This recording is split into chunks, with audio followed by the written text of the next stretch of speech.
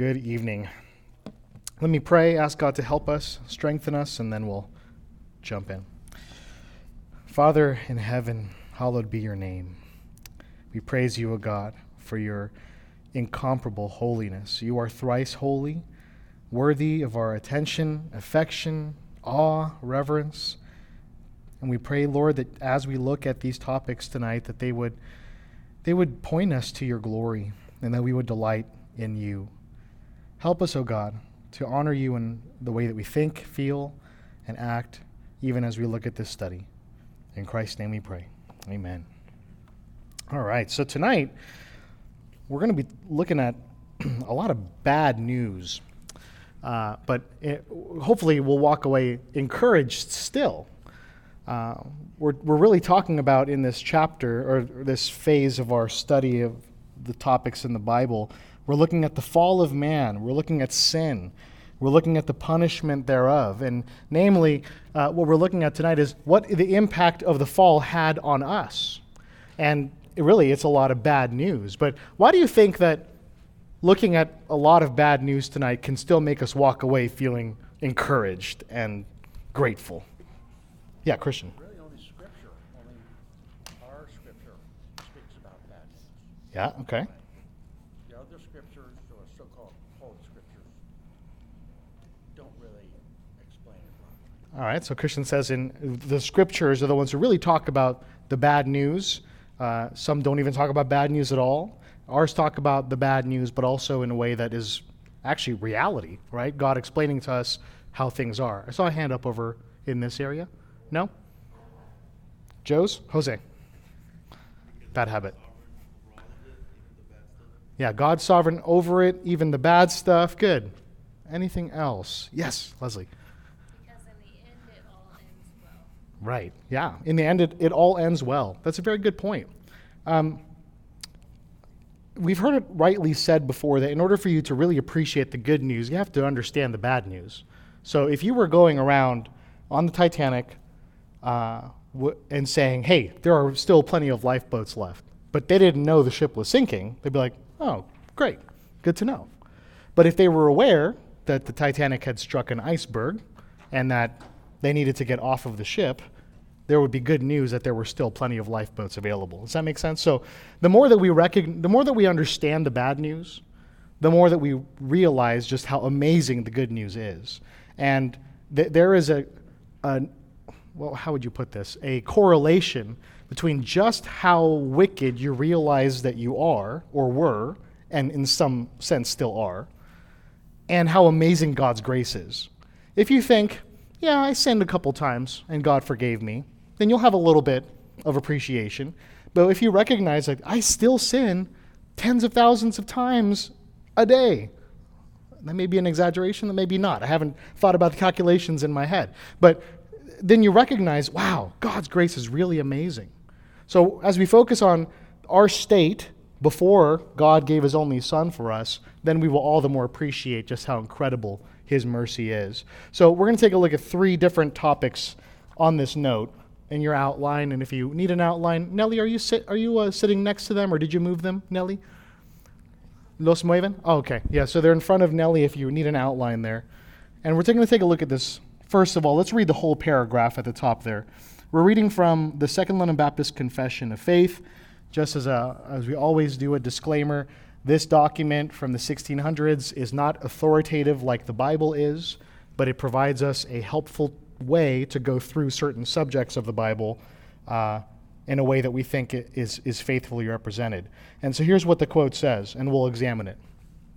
Our first parents, by this sin, fell from their original righteousness and communion with God, and we in them, whereby that death came upon all becoming dead in sin, and wholly defiled in all the faculties and parts of soul and body. So let's break this down. The first concept that we see in this paragraph, and we'll see from the scripture, is that when Adam and Eve fell, we fell with them. When Adam and Eve fell, we fell with them. Take a look at that first part of the quote under number 1. Our first parents, by this sin, talking about the sin that Pastor Corey covered last week, just by way of review, what was that sin that this is referring to? What was the sin of Adam and Eve? Well, disobeying God, Disobeying God, right? not believing Him. Amen. So, it's not merely that they ate a fruit that they shouldn't have. That's sometimes what Christians are mocked for. God did all that because they ate some fruit. As a matter of fact, there was a panel of preachers, and somebody had asked them, why was the punishment so severe for this crime? And the late R.C. Sproul kind of laid out, like, they rebelled against the cosmic creator of the universe who did nothing good to them. And you ask, why is the punishment so severe? What's wrong with you people? It's a very famous answer that he gave. But, the reality is, it was disobedience. It was rebellion against a holy God who had done nothing but good to them. So they ate of the fruit.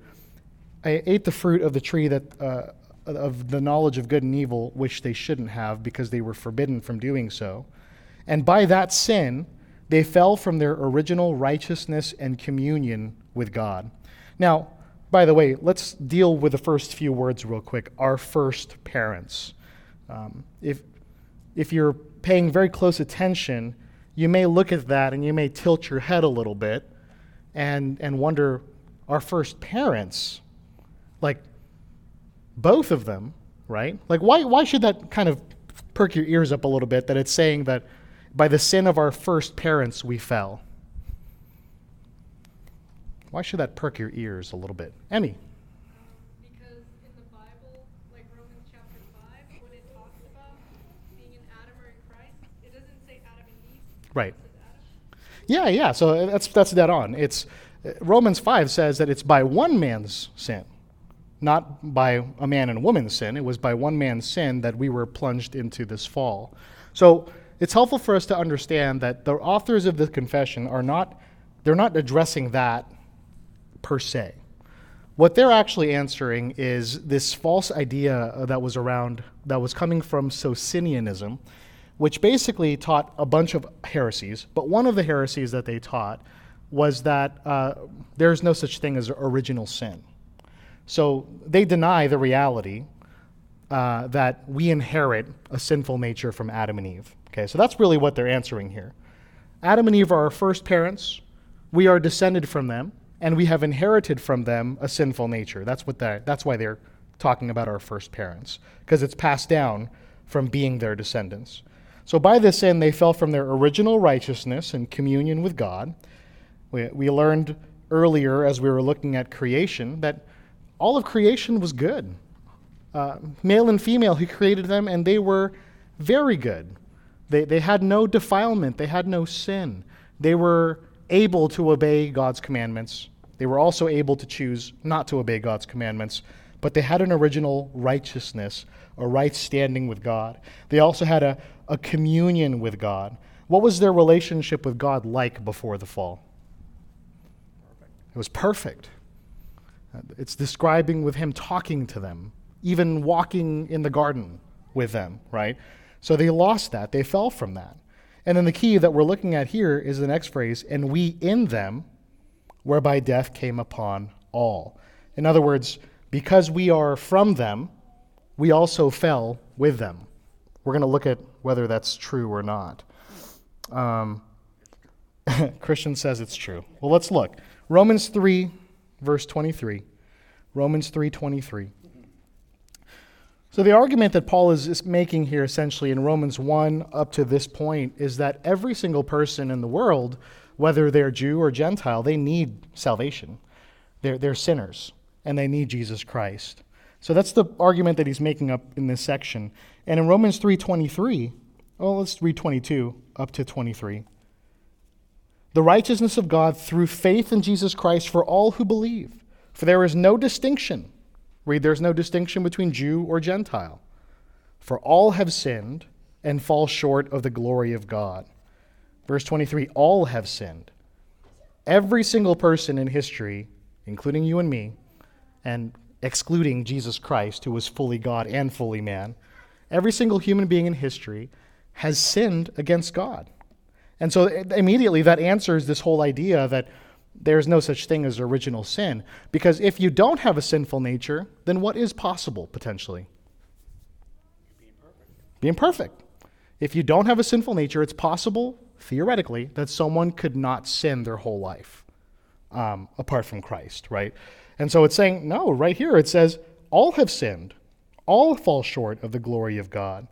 The idea of falling short of the glory of God is falling short of his glorious, perfect, and holy standard, which actually brings up an interesting question. What do you think about this? Why does it not say fall short of the standard of God? Why does Paul choose to say that they've fallen short of the glory of God? Well, because God is perfect. Mm-hmm. His glory is something we can never attain.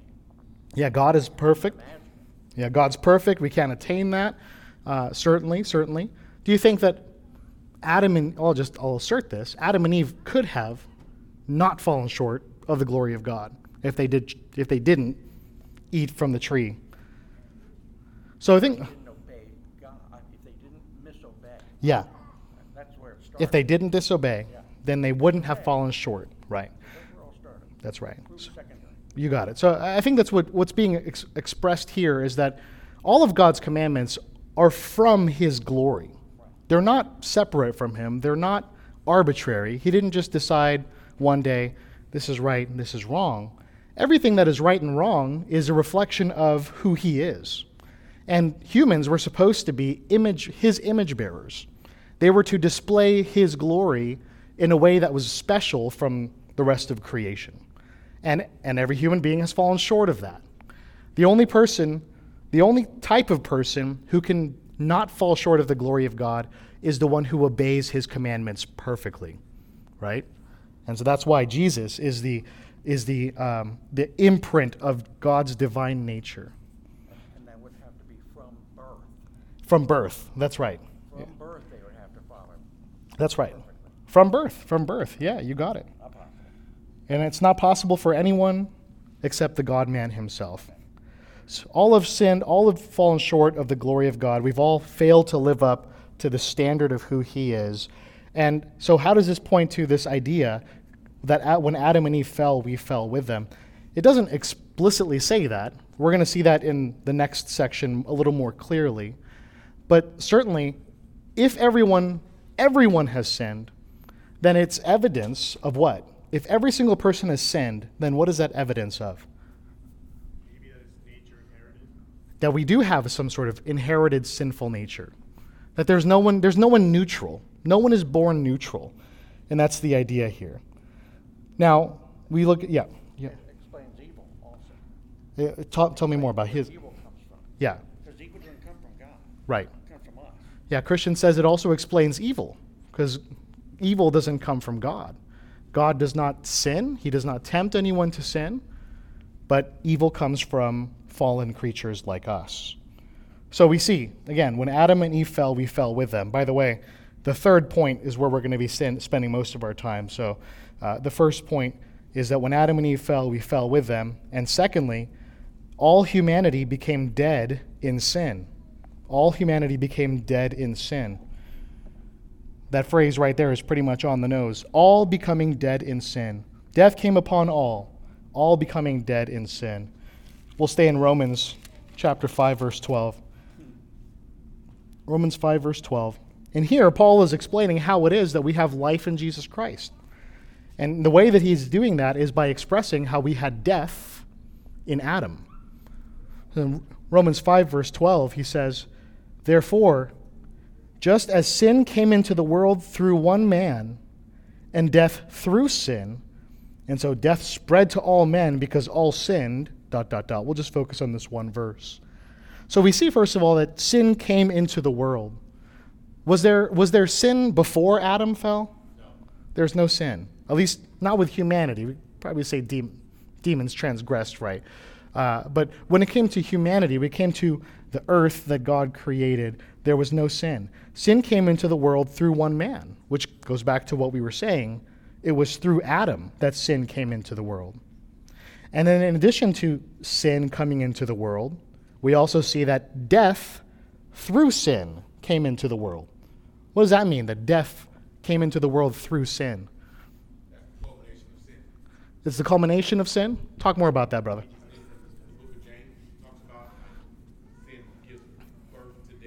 Mhm. Like the completion of sin, the fullness of sin is death, is complete separation and wrath of God on sin.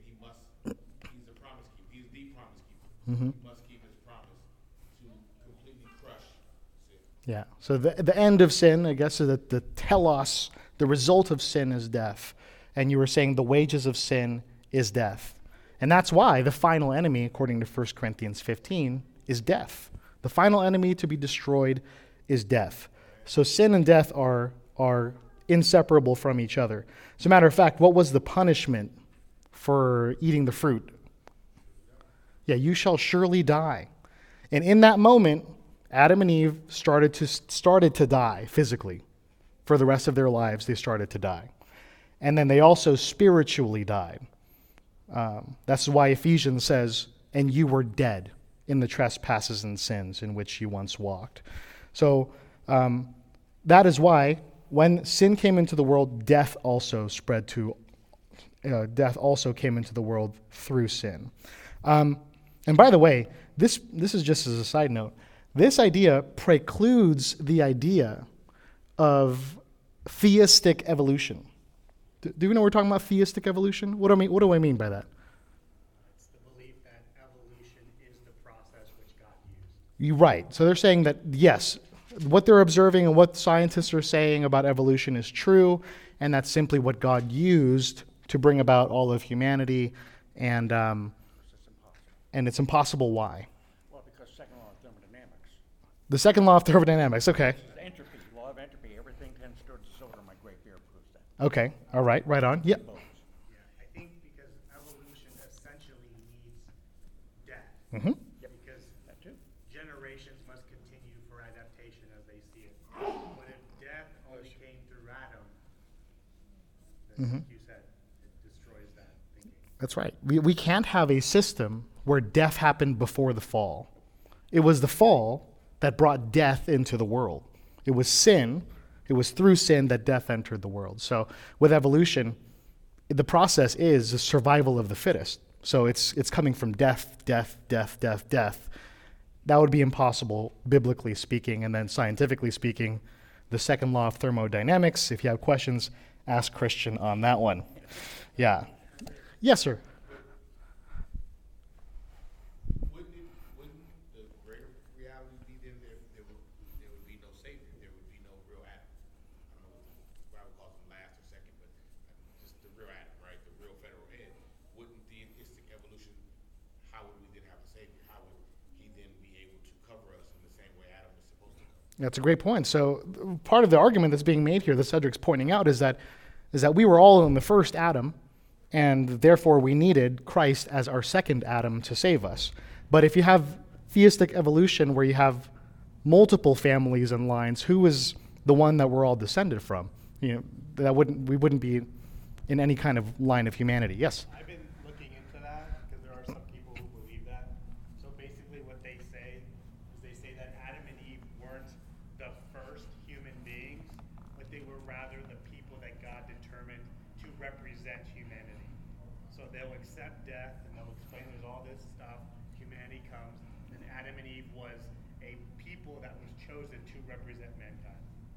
They get pretty trippy to be able to justify the system. Yes. And in the words of President Trump, wrong. All right. Where were we? All humanity became dead in sin. So death came through sin, and then as a result of death coming through sin, death spread to all men. So not only did Adam and Eve die physically in the long run and spiritually, but all of humanity after them also were born starting to die. That was kind of weird to think about and morbid, but that's the reality, is that all of us are dying. Like, we are in the process of degrading unto death. And that was part of the curse. We're also born spiritually dead, just as they were spiritually dead as well. And interestingly, it says in verse 12, the reason for death spreading to all men is because all sinned. Now, there's a couple of ways to think about that idea. And the first one is that it's talking about our personal sin. I sin, you sin, and that's why death spread to all of us. But I think that's problematic Because what that would imply is we didn't die spiritually until our first sin. But that's not, and then that would also imply that we didn't start physically dying until our first sin either. But that's not scientifically true. It's not biblically true. So instead, I think what's being said here is that all sinned in Adam. When Adam sinned, we sinned with him because he was our representative. He was our federal covenant head. He represented all of us. Now, that may trouble you. You may say, well, that doesn't seem very fair. Why should I get punished for a sin that I didn't even commit? What are your thoughts on that? So you're saying that you've never sinned? No, I'm saying we sinned in Adam. No, we're guilty for our own sins. That's true. Yes, we are guilty of our own Yeah. sins. And again, it's not possible for us to be perfect. Right, yeah. From conception, it's not possible for us to be perfect. But even before we sinned, we were dead. We were punished for Adam's sin. Yeah. I mean, that's great. Go to a country that we're at war with and be like, hey, I don't follow the American government, I'm an American citizen. But no, we totally understand leadership and federal head and decisions that leadership makes. We understand that. We just hate God. So whenever we see the reality of sin and we have to bear it, instead of running to him, we find ways to fight against the reality of leadership and federal headship. We understand it in all areas of life. We understand it in sports. Right? If I get fouled, it affects my team. Like, whatever, right? We Yeah. understand. Yeah, you're saying we have this understanding of corporate responsibility. If the USA was at war, we're like, well, I wasn't at war. I was at home, right? But you understand we are a collective, and we're collectively responsible in that way. I saw a hand up over here. Wally. I think the problem with that question is that we kind of doubt the character of God. Mm-hmm. Like Adam and Eve weren't like C-string pitchers or something like that. Like God gave the best. They had no reason to. So I think the problem with that question, though it makes sense at first glance, is you doubt that God is good and intended the best for his creation. Mm-hmm. If you believe that, why is that not fair? Then you have to assume God kind of set it up from the beginning. And then that, you're doubting his goodness, and that just leads down a really wrong place. Right. I mean, that's a good point. Like, you asking that question is doubting in that question God's justice. So if we're asking, is it just for God to do blank? The answer is yes, because he is just. Like, if you're going to say he's not just, you have to ask, by what standard are you saying that? He is the standard of justice. But also, if you don't like the idea that you are cursed because of Adam's sin, then you also shouldn't like the idea that you're blessed because of Christ's obedience. Does that make sense? Like, if you are saved, if you believe in Jesus Christ and therefore are forgiven of your sins, it's because of what Jesus did, not because of anything you did. So it's the opposite of what Adam did. Because of what Adam did, we were born cursed. Because of what Jesus did, we were born again blessed. Is that making sense to you? So you can't just like one and not take the other, because it's the same idea. We also see corporate responsibility in when David sinned, God punished Israel because he is their representative, right? He chose to do that, and God is just in doing so. But there is also, to Christian's point, there's personal responsibility as well. We sin as quickly as we possibly can, right? So we were just talking about how Alora's in the hospital and she's standing at her crib and she drops something over the crib.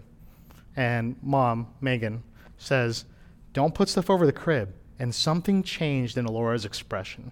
She got this mischievous glint in her eye. We both saw it, and she reached for something else and watched us, and she dropped it out there. Now, we're on camera, so we're not going to give any buck at the hospital, okay? Not trying to involve CPS. But it was very interesting for both of us to see that. And she's only 16 months old. And neither of us taught her to do that. We didn't say, hey, when we tell you to do something, question it, right? We say obey. You have to obey. If you don't obey us, then you're disobeying God. And now, you might say that, well, Ed, you're reading too much into her facial expression, but I think all parents in here would acknowledge that it's not going to be much longer from here, that it's going to be much clearer that there's rebellion in their heart. And it's not taught.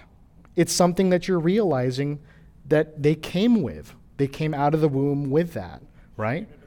It's standard equipment. It's standard equipment.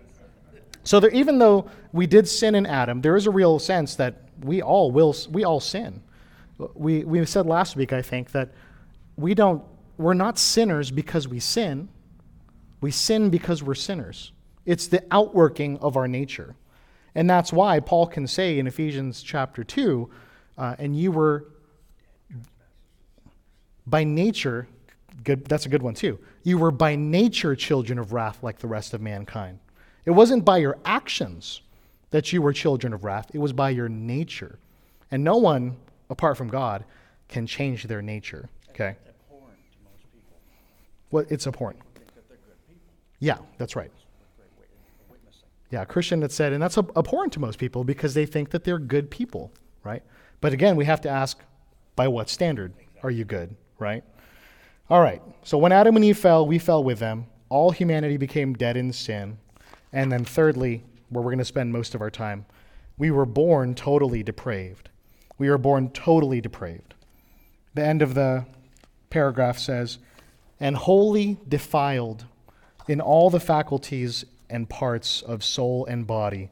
Wholly defiled just essentially means completely corrupted. We were corrupt through and through in all of our abilities, in every aspect, and notice the phrase, of soul and body. There were people throughout history who were teaching essentially that everything that is spiritual is good and everything that is material is bad. Right? That was happening as early as the New Testament church. That's what a lot of the writers are writing against in the New Testament. So this, without any equivocation, says we were defiled in both soul and body. We were completely corrupt through and through. In short, we came totally depraved. Let's take a look and see if that's true.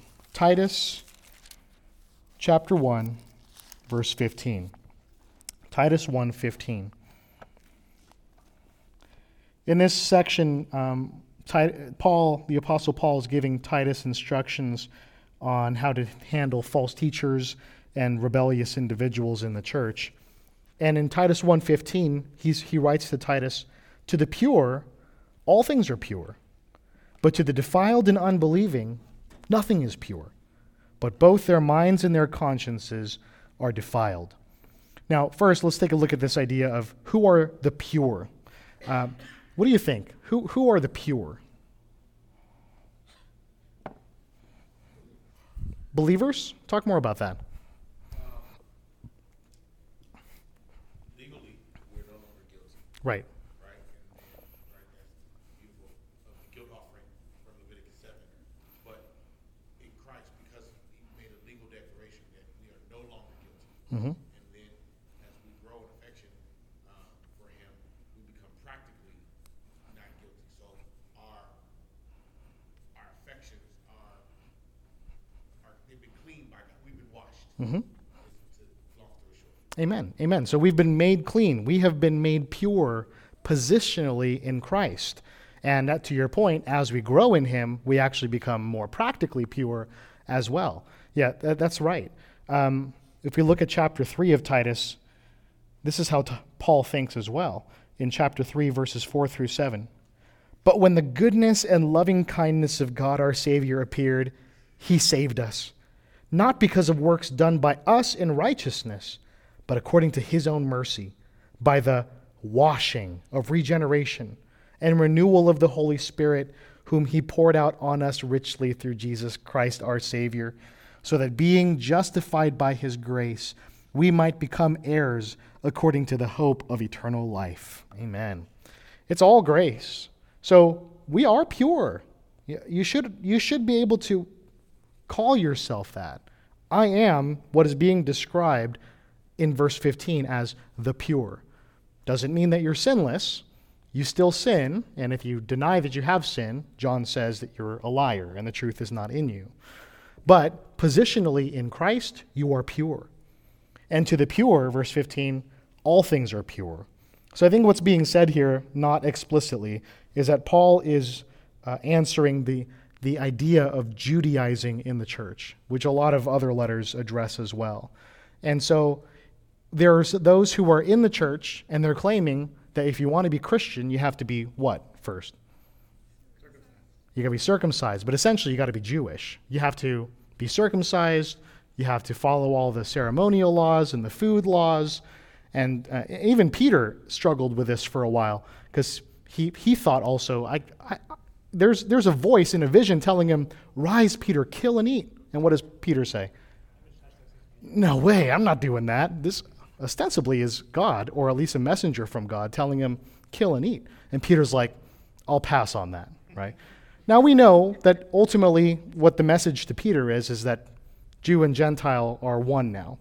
But it is through the imagery of food being clean, or all foods being clean. And Jesus taught that as well. It's not about what goes in your body that defiles you. It's what comes out of your mouth that defiles a person, right? So that's the idea here. For us who have been made pure, all things are pure. Now that doesn't mean that anything that I do is pure. But what it means is that all these externals, thinking about from a Jewish mindset, this is clean, this is unclean, this is clean, this is unclean. And Jesus reverses all of that by even touching a leper, which ceremonially would have made him unclean. But he's God, right? So to the pure, all things are pure.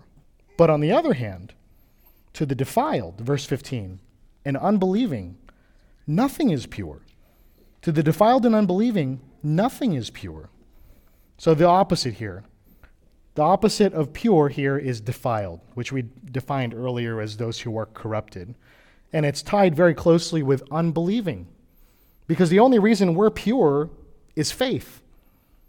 And the reason why they continue to be defiled is unbelief. And to them, nothing is pure. So even if somebody followed the perfect Daniel diet or whatever other dietary laws are in the scriptures, that doesn't make them pure. Because if they're not doing it for Christ or in Christ, then it's still dirty. Yeah. There's that verse that says, like, anything that does not proceed from faith is sin. Yeah. Anything that does not proceed from faith is sin. That's what it says in Romans. As a matter of fact, he's talking about diet in that, because there's an argument in the church about whether you can eat meat sacrificed to idols. He says, yes, you can, but if you don't feel like you should, don't, because then you're not doing it in faith, and then it's sin, right? You're violating your conscience by doing so. Yeah, absolutely. So, and then also in Isaiah, it talks about all of our righteous deeds are as filthy rags in comparison to what they should be, right? Nothing is pure. And here's the contrast, verse 15. But both their minds and their consciences are defiled. This is for those who are unbelievers, and because they're still unbelievers, they're still defiled. Their minds and their consciences are defiled. We can think of minds and consciences in understanding and judgment. So we recognize that corruption that we used to have apart from Christ and still struggle with in the flesh is that we understood things completely incorrectly. And not only did we see the world incorrectly, but we also made judgments that were also incorrect. That's what we're talking about with conscience. So, I don't know, what's an example of before you were a believer, or maybe when you were a very young believer, that you were so sure was right or wrong, but you realize now was incorrect? What's an example? Yeah, Wally. Okay. He said KJV only. Okay. Good. All right. Okay. Yes. What else? What else you got? Yeah. So before you were a Christian, or even if you were a young believer, a judgment that you made of something that was either right or wrong, but actually you look back and you say, no, that wasn't right. Yeah.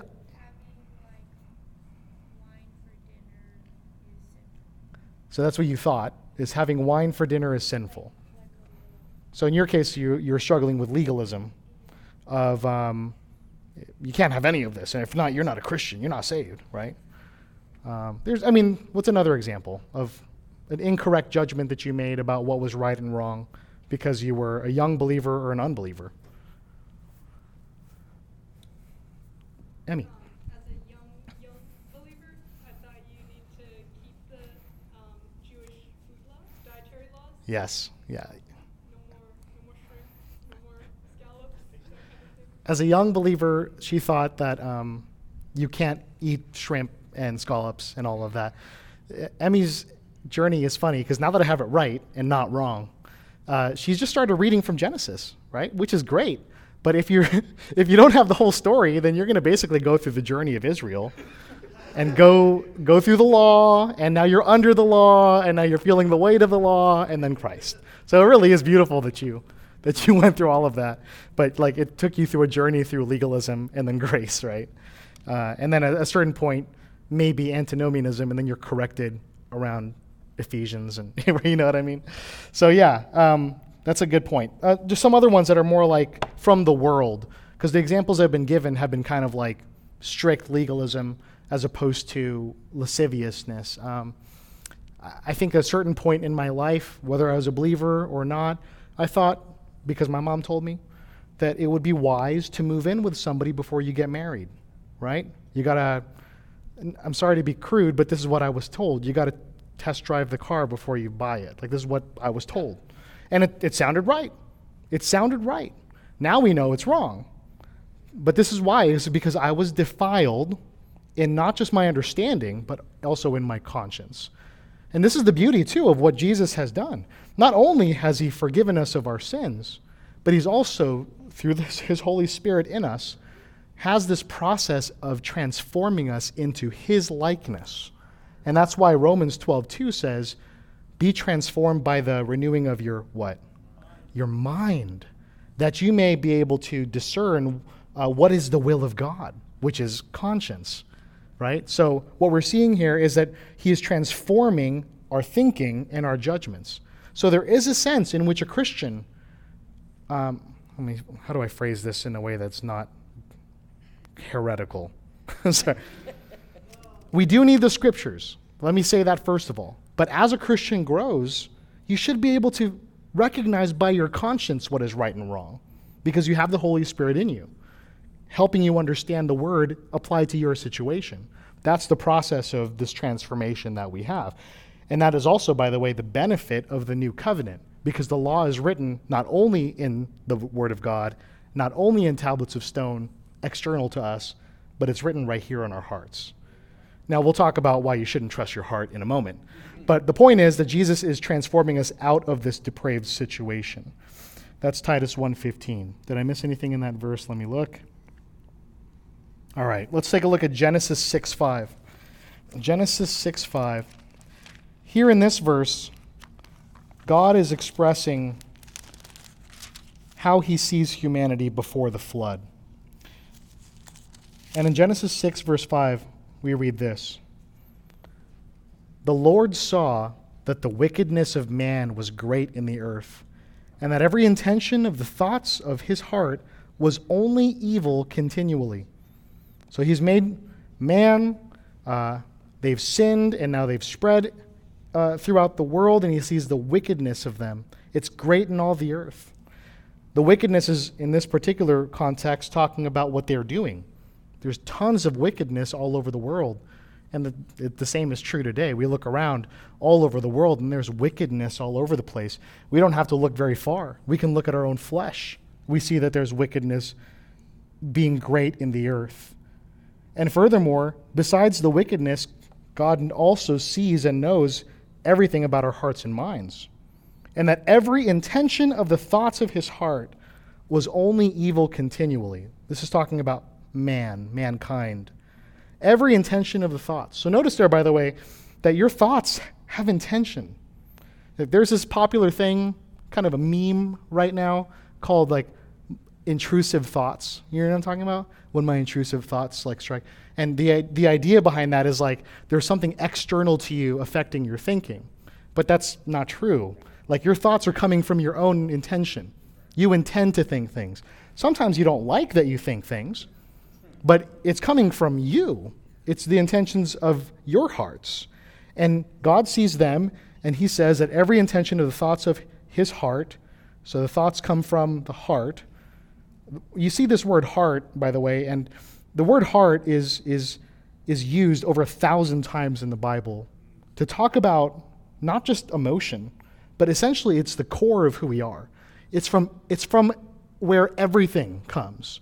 Now, if you're a neuroscientist, you're going to say, well, actually, Ed, it's the brain that, but the Bible is not a science textbook in this area.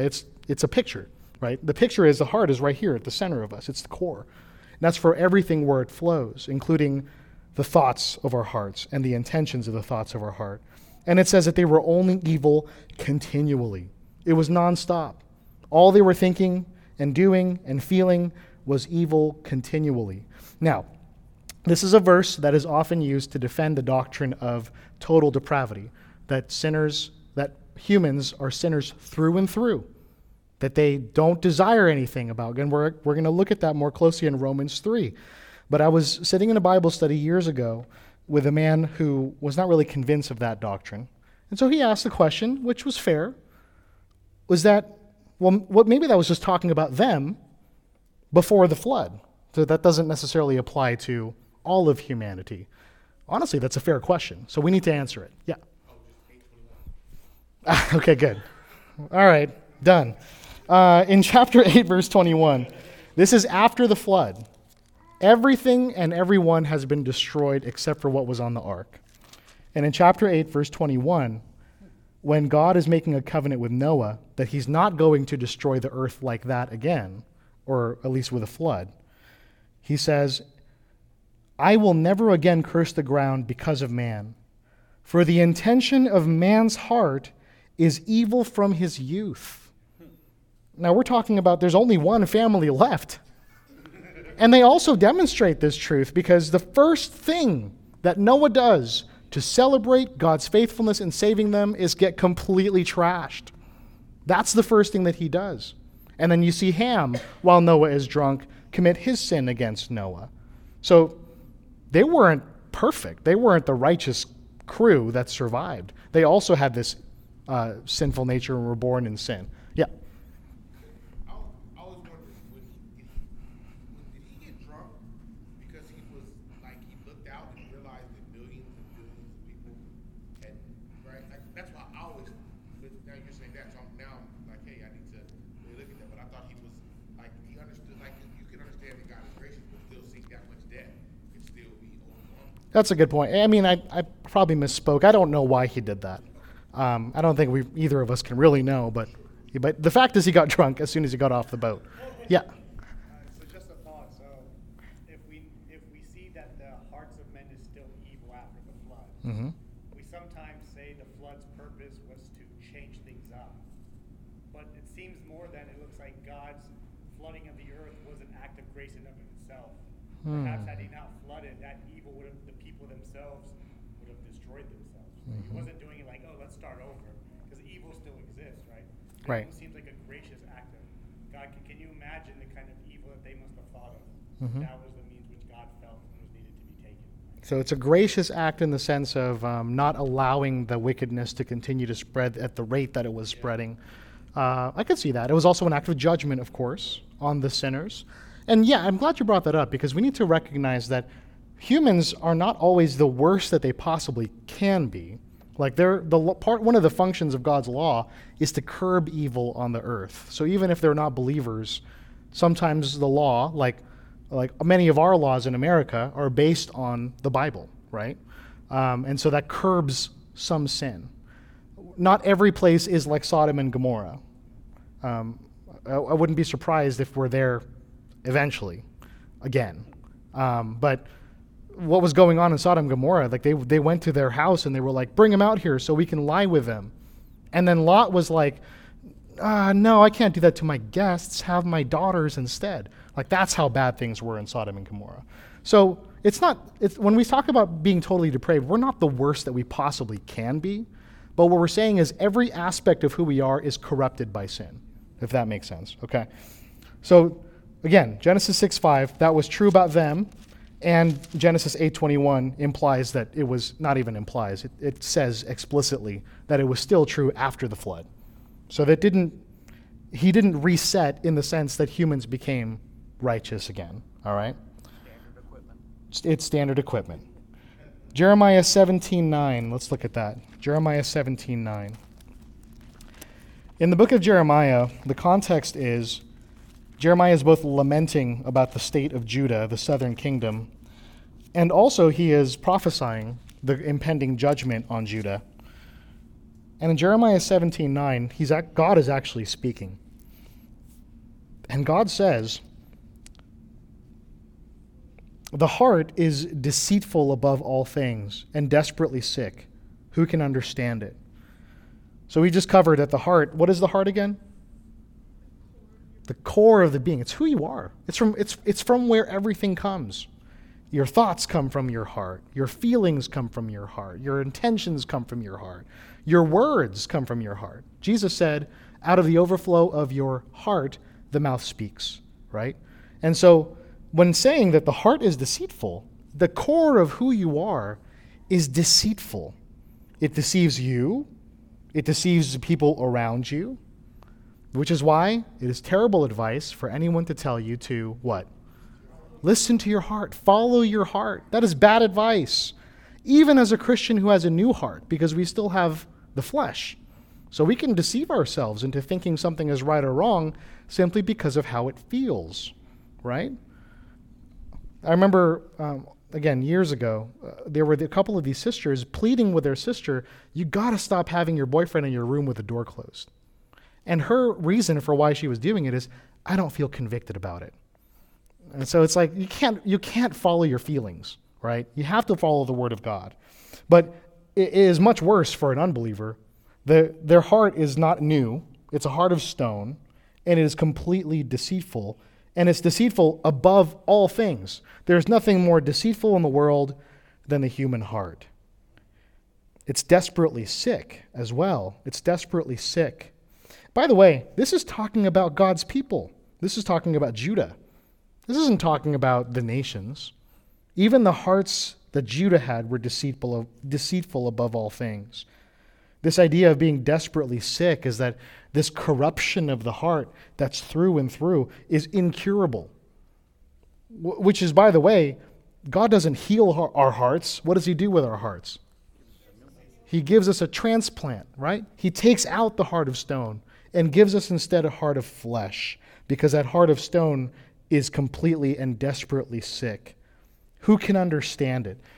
The complexities and the corruption of the human heart is beyond comprehension for humanity. So that's the nature of the heart that we had, the heart that we were born with. Again, like a child doesn't just start having that heart at some point. That's the heart that they're born with, right? Let's look at Romans 3, verses 10 through 19. Romans 3, 10 through 19. So here, Paul is making the case that everyone is a sinner. Every single person is a sinner. This is through Romans 1 through 3. He's talking about how Gentiles are sinners. They don't have the law, but the fact that they sometimes obey the law is evidence that the work of the law is written on their hearts. So in obeying God sometimes, they're recognizing that there is right and wrong, and they are choosing wrong, and thereby disobeying God. And then it talks about Jews who also have the law. They're also sinners, right? What advantage has the Jew? And so then we get to Romans 3:9. What then? Are we Jews any better off? No, not at all. For we have already charged that all, both Jews and Greeks, are under sin. So this is the case he's making. Before he brings in the good news, he's laying out very clearly the bad news. And the bad news is everybody is corrupt. Everybody. Not just the political party you don't like. Everybody is corrupt, right? As it is written. And he starts to quote, not any particular passage, but kind of a conglomeration of Psalms and Isaiah. He lays it out this way. None is righteous, no, not one. No one understands. No one seeks for God. All have turned aside. Together they have become worthless. No one does good, not even one. Their throat is an open grave. They use their tongues to deceive. The venom of asps is under their lips. Their mouth is full of curses and bitterness. Their feet are swift to shed blood. In their paths are ruin and misery, and the way of peace they have not known. There is no fear of God before their eyes. Now we know that whatever the law says, It speaks to those who are under the law, so that every mouth may be stopped and the whole world may be held accountable to God. Now, we might be tempted to think, man, that describes so many people that I know. But that described you too, if you're a Christian before you were in Christ. And in some ways, in your flesh, you're still like this, but you're not completely like this anymore, thanks be to God. So let's go back to the top of it in verse 10. None is righteous. Christian. I just want to make a point is that when I've witnessed to people, they actually bring this up, is there is no one who seeks God. Mm-hmm. And they say, well, what about the Mormons? What about the Buddhists? What about the Hindus? What about so? What about? And I said, well, they're not seeking the one true God. Right. They're seeking their own God. Yeah, right. Before I repeat that, I'll get to that in just a moment. So, no, that's good. That's good. So none is righteous. No one has a right, and essentially righteous means that you are right standing, and you're right standing with God. And it says that no one is righteous because no one has obeyed him, right? No one has met the requirements to be in a right standing with God. Now, you might say, isn't Job described as righteous? Isn't Joseph described as righteous? Yes, that's true. But you have to understand that in the context of what is being described. To say that Joseph was a righteous man is like, he's a good guy. That's essentially what it's saying. We recognize that there are even unbelievers that are like, man, that's a good guy. Like, I wish he knew my Lord because he's such a good guy. But we're basing that righteousness on our own standards, right? If you're basing it against God's standard of righteousness, how many people apart from Christ are righteous? Zero. That's what this says. None is righteous. And to emphasize that in case you missed it, he says, no, not one. No one understands. No one has a right understanding of the world. Remember in Romans 1, he says people look at creation and they reject God rather than say, wow, what a mighty God created this, right? No one seeks for God. And this is what Christian was saying when he's talking to people out on the streets. What about Muslims, Mormons, Jews, Jehovah's Witnesses, etc.? This doesn't mean that no one is seeking for the concept of God, because it's true, Romans 1, everyone was exchanging God for other gods, essentially. But what this is being said here is no one seeks for the true God. Nobody, apart from Christ, looks for the God of the Bible. And it's rebellion. Romans 1 describes it that they exchange the truth about God for a lie because of their sin. They recognize in their hearts, the true God doesn't agree with me on morality, so I'm going to make a God for myself instead. That's my paraphrase of Romans 1. Okay? So no one seeks for God. All have turned aside. If there is a path of righteousness, every single one of us has turned aside away from it to go against go with our own standard of righteousness. Together they've become worthless. Now, this doesn't mean that we've lost all value as image bearers. Every human is still an image bearer of God, and Genesis gives that as a reason for why murder is wrong, because all humans are in the image of God. So humans still have inherent value, but this is talking about worthless morally speaking. You'll see in Deuteronomy 13:13, I think, and Judges talking about worthless fellows. You never want to be described as a worthless fellow in the Bible, all right? So they've become morally corrupt, sinful, worthless. No one does good, not even one. No one does good. Now, this is interesting. It's like, how could you say that? You know, David did some good, right? David killed Goliath. Job didn't reject God even in all of his suffering. So how can the Bible say that no one does good when there are clearly good things that we're supposed to emulate from the Old Testament? How can this say that no one does good when we do see some people in the Old Testament? It's the wrong motivation for us to be doing good. Yeah, it's the wrong motivation. It's been for me. It's for me. Sure. Yeah, Wally and then Daniel and then Cedric? No. Maybe he's talking about, because he's talking about at the crux of it is right with God, God's standard, in front of a holy God. So perhaps he can say that in light of that. We're not talking about doing good to others. Like, does God see you holy as he is holy? And the answer is no.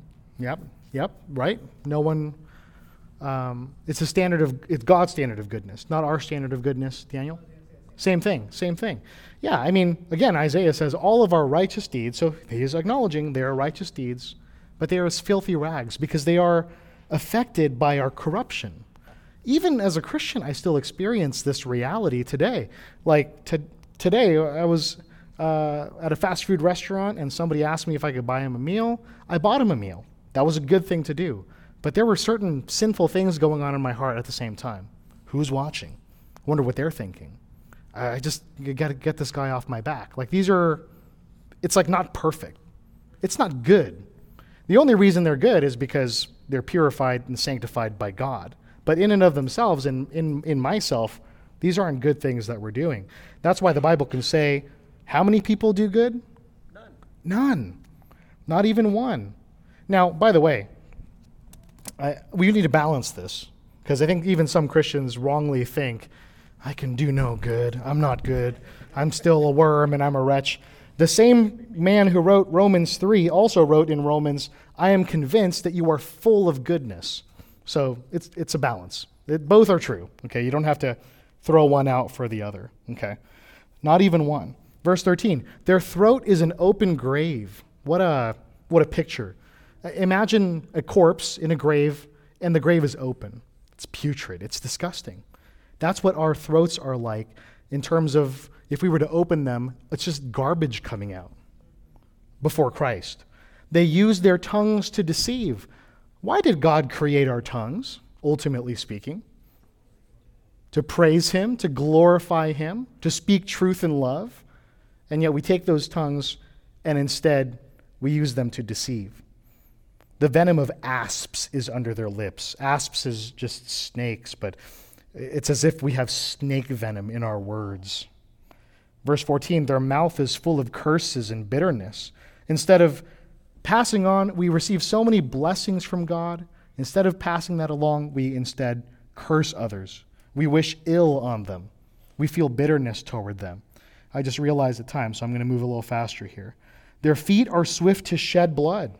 This is not to say that you and I, before Christ, were looking around to kill people, but we did that in our hearts. We murdered people. And honestly, if it weren't illegal and if it were culturally acceptable to kill someone who challenges you or cuts you off on the road, I bet you there'd be a lot more homicides. I don't doubt that, because there are times where you're so angry with people that we would kill them. Cain did it to his own brother out of jealousy, right? This is us. This is who we were. In their paths are ruin and misery. So it's not just that we want to go shed blood, we destroy. We did destroy. And the way of peace they have not known. I think that's probably talking about peace with others. Others think that's talking about the way of peace to God, but they're inseparable. We don't have peace with others because we don't have peace with God. We don't have inner peace because we don't have peace with God. And then here's the crux. There is no fear of God before their eyes. If we had a constant fear of God, we wouldn't sin. But we struggle with continuing to fear God as we should. And before Christ saved us, we didn't fear God at all, at least not in any meaningful way. And in verse 19, now we know that whatever the law says, it speaks to those who are under the law, so that every mouth may be stopped and the whole world may be held accountable to God. So whether it's the law that's written on tablets of stone for Israel or the law that's written on the hearts of the Gentiles, whatever it says, it speaks to those who are under the law so that every mouth may be stopped. In the court of law, if we're asked what our plea is and why God should let us into heaven apart from Christ, we got nothing to say because we did nothing good. We didn't seek him, so our mouths are stopped, and therefore the whole world is held accountable to God. So this is the extent of how corrupt that we were and how corrupt humans are in Christ. Now, all of this is kind of a bummer on its own. It's kind of a bummer on its own, right? But the glory of it is that it acts as a velvet backdrop to the jewel that is the gospel.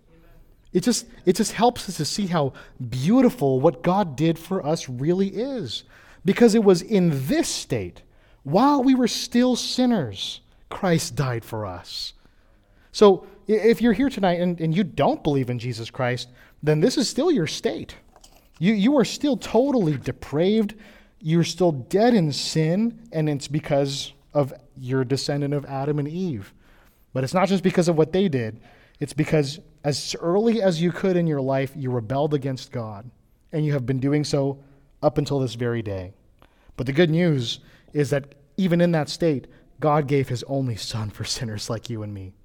And he says, believe in him, and you will be saved. You will be forgiven every sin, and you will start to be transformed into the likeness of his son. So repent and believe of your sins. Brother and sister in Christ, this is what God saved you from. This is what God's grace reached out and saved you. You weren't just like a generally good guy with some issues. You were corrupt through and through. There was nothing delightful about you. And yet, even in that state, Jesus died for you. Meditate on that. Reflect on that when you're struggling with sin, when you're struggling with despair or depression or doubt. Remember what you were saved from and meditate on this. Even when you're not feeling down like that, you should constantly be rejoicing in these realities. And furthermore, you should help people to come out of this corruption. What is the means that God uses to bring someone from this to completely the opposite? What's the means? The gospel. The gospel of Jesus Christ. The word of Christ. Faith comes from hearing, and hearing through the word of Christ. And you have that. You can be what God uses, who God uses, to bring somebody from this into a Christ-like person who is forgiven of their sins. And even for fellow believers, even though they're not depraved anymore, and even though they have a new heart, they're still struggling with their old reality. And you can help them by speaking the truth of love to them. And we all need each other's help with that. I'm past time. Let me pray. Father, we thank you for this awesome reality. It's a wonder to behold that we can talk about just how terrible we are and were and still walk away completely delighted in you and encouraged. It's all because of your grace, O God. You did not leave us in this state. You sent a Savior for us, and you brought us to faith in you and salvation. And we ask, Lord, that this would be fresh in our minds for the rest of this week and onward, and that this would not depart from our lips, but that we would constantly be talking about it to everyone we possibly can, out of an overflow of gratitude from a changed heart. In Christ's name we pray. Amen. Amen.